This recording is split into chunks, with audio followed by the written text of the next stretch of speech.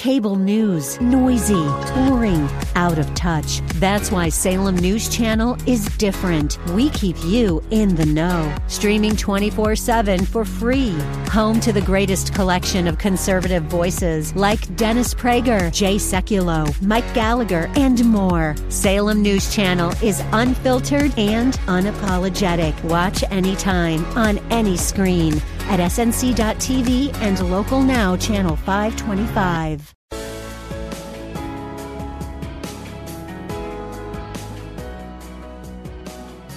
Today's news, God's Word, and your thoughts. This is Bob Burney Live. Well, got some breaking news. Chris Christie is leaving the presidential campaign. He is pulling out of the presidential race. Chris Christie out. He is right now, as we speak, and I mean as we speak, he is announcing this decision in Windham, New Hampshire. He is long-winded, but he never had a chance, ever. And in the last 2 or 3 weeks, his position on abortion, same-sex marriage, has basically torpedoed any dim hopes that he had of gaining the nomination for the Republican Party. I don't think he ever really thought he could be the nominee. His primary motive was anti-Trump. I mean, that's all he ever talked about. Trump bad, Trump bad, Trump bad, bad Trump, Trump bad, bad Trump, bad Trump, Trump bad. He's articulate. There's no doubt about it. But he is kind of a John Kasich Republican, which is not even Rhino, Republican in name only. He says he's a Republican, but so many of his positions are not Republican. I don't know what happens to Republican governors. Ronald Reagan was the exception, but so many Republican governors, they become the governor of their state. They're a conservative Republican, and something happens. It's like an alien invades their body, particularly if they serve a second term. Look at here in Ohio and Governor Mike DeWine. And it pains me to say that. I've had a lot of respect for Mike DeWine. And as I've said, he's really a nice guy. You sit down and talk to him, he's a really nice guy. But my goodness. Anyway, enough of that. And then the other big news in the sports world, Nick Saban is retiring from Alabama. Yeah, Nick Saban is retiring from Alabama. Obviously, will go down as one of the great football coaches, college football coaches of all time. Not so much in the NFL. And then very, very, very few college coaches have been successful in the NFL. Pete Carroll is the exception, and he's gone now, too, if you haven't heard. He's gone from the Seahawks. I didn't know that until my sports expert on the other side of the glass told me that just a little bit ago. Most of the college coaches that have tried their hand at the NFL hasn't worked. But Nick Saban, I won't even say that. I was going to say some negative things about Nick Saban. I'm not going to. Incredible coach. And he is retiring after 17 years with Alabama. Ends an illustrious and often controversial career. Nick Saban, not so much at Alabama, but before he came to Alabama, lots of controversy. In fact, most of the places he had been, he left in the midst of a lot of controversy. Alabama, not so much. National powerhouse, no doubt about it. Nick Saban has retired after 17 years. I came across this article today.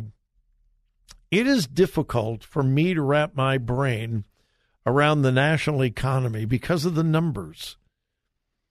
I mean, I have a hard time with millions. I mean, just understanding millions. When it gets into hundreds of millions, I'm lost. When it gets into billions, oh my goodness. And when it gets into trillions, I can't, I have a very difficult time understanding the size of $1 trillion or 5 trillion or 10 trillion. I'm just being honest. It's hard for me to comprehend numbers that big. Well, I came across an article today from the Stream. The Stream is a political, religious, conservative site, thestream.org. Lots of good stuff at the Stream. I recommend it. Most of the stuff is very reliable and so forth. Anyway, one of their writers, Nolan Llewellyn, have no idea who he is. But he has put it into layman's terms what we are doing with the current U.S. economy. And he likens it to Ward and June Butcher, a made-up family, hypothetical family. All right? The Butchers. Husband is Ward, the wife is June, and they have a total household income of $100,000. All right? Pretty typical American family. Total household income of $100,000. Ward, the husband, earns $53,000. June, the wife, makes $31,000 a year. They have a rental home that they rent out that makes them $8,000 a year. Total of $100,000. And he likens this to the American economy. Okay? The income of the husband is representative of individual income taxes. The income of the wife is federal payroll taxes. The $8,000 in additional income from the rental house is analogous to corporate taxes, a total of $100,000. If you translate that into the real American economy, they're earning $100,000 a year, but they owe $700,000.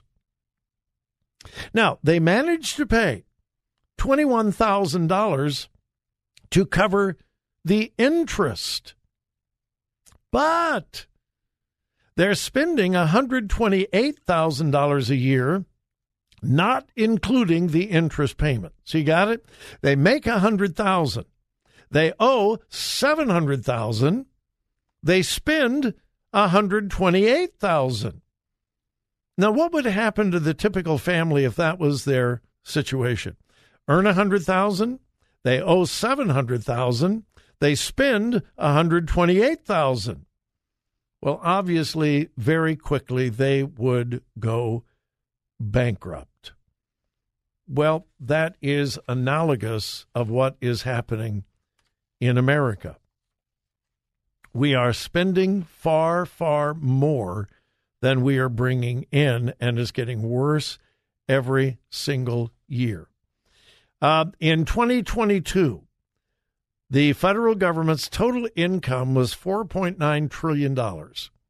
Individual income taxes accounted for about 53% of that. Payroll taxes, 31%. Corporate taxes, another 8%. The remaining 8% comes from excise taxes, estate taxes, interest on Federal Reserve deposits, and other miscellaneous sources. So, the total income for the United States of America in 2022 was $4.9 trillion. However, we spent $6.3 trillion. The national debt is $34 trillion. The interest that the United States pays is $724 billion. So, We took in $4.9 trillion. We spent $6.6, and we were only able to pay the interest, $724 billion, from which we received nothing. Obviously, that cannot be sustained. And that's why Republicans in Congress are trying desperately to cut spending, and every move they make and trying desperately to balance the budget is opposed by the Democrats. It's unsustainable. It truly is unsustainable. Economically, we're in trouble, folks. We really are. I hate to be the bearer of bad news, but it's true. All right. We're going to take the final break, and then we'll return.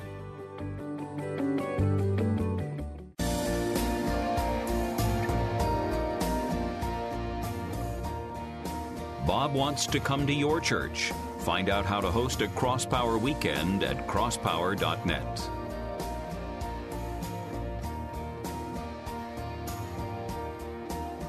Yes, we would love to come to your church. Crosspower.net is our website. Joy and I would be honored, delighted to come to your church. Check out all the details at crosspower.net. Or if you'd just like to be put on our mailing list, read our newsletter, have access to news about Joy and I, Crosspower, etc. There's a place, just click on it, and you can register for our newsletter at crosspower.net. Now, I always thought that selling military secrets to an enemy was treason. That's what I thought. And I thought that the penalty for treason was really, really severe. I know that at one time we hanged people for treason. I mean, that was the penalty. It was the death penalty if you committed treason. Well, that's why when I came across this story, I'm just shaking my head. Here was the headline. U.S. sailor sentenced to 27 months in prison for selling military secrets to China. And I thought, well, that's got to be a typo. I mean, it's got to be 27 years. I mean, that would be very minor for treason.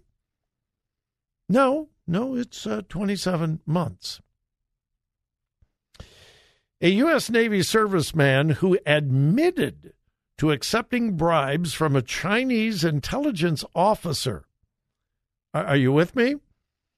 We have a serviceman in the American Navy who is accepting bribes from a military intelligence officer with the Chinese government in exchange for, and I'm quoting, sensitive U.S. military information.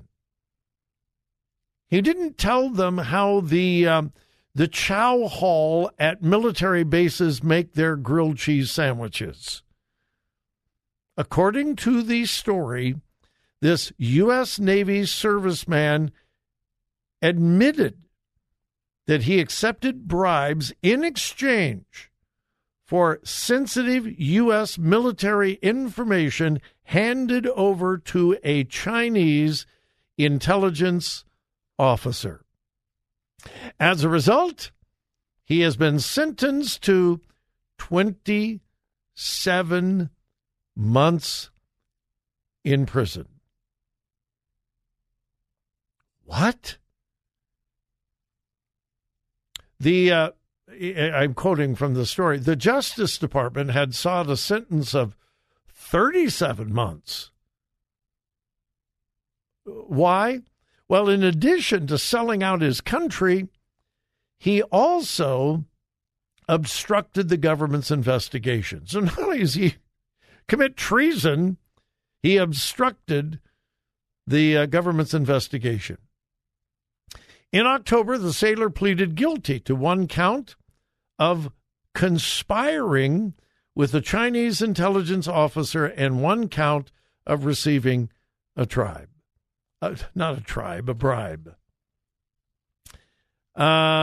His last name is Zhao, Z-H-A-O.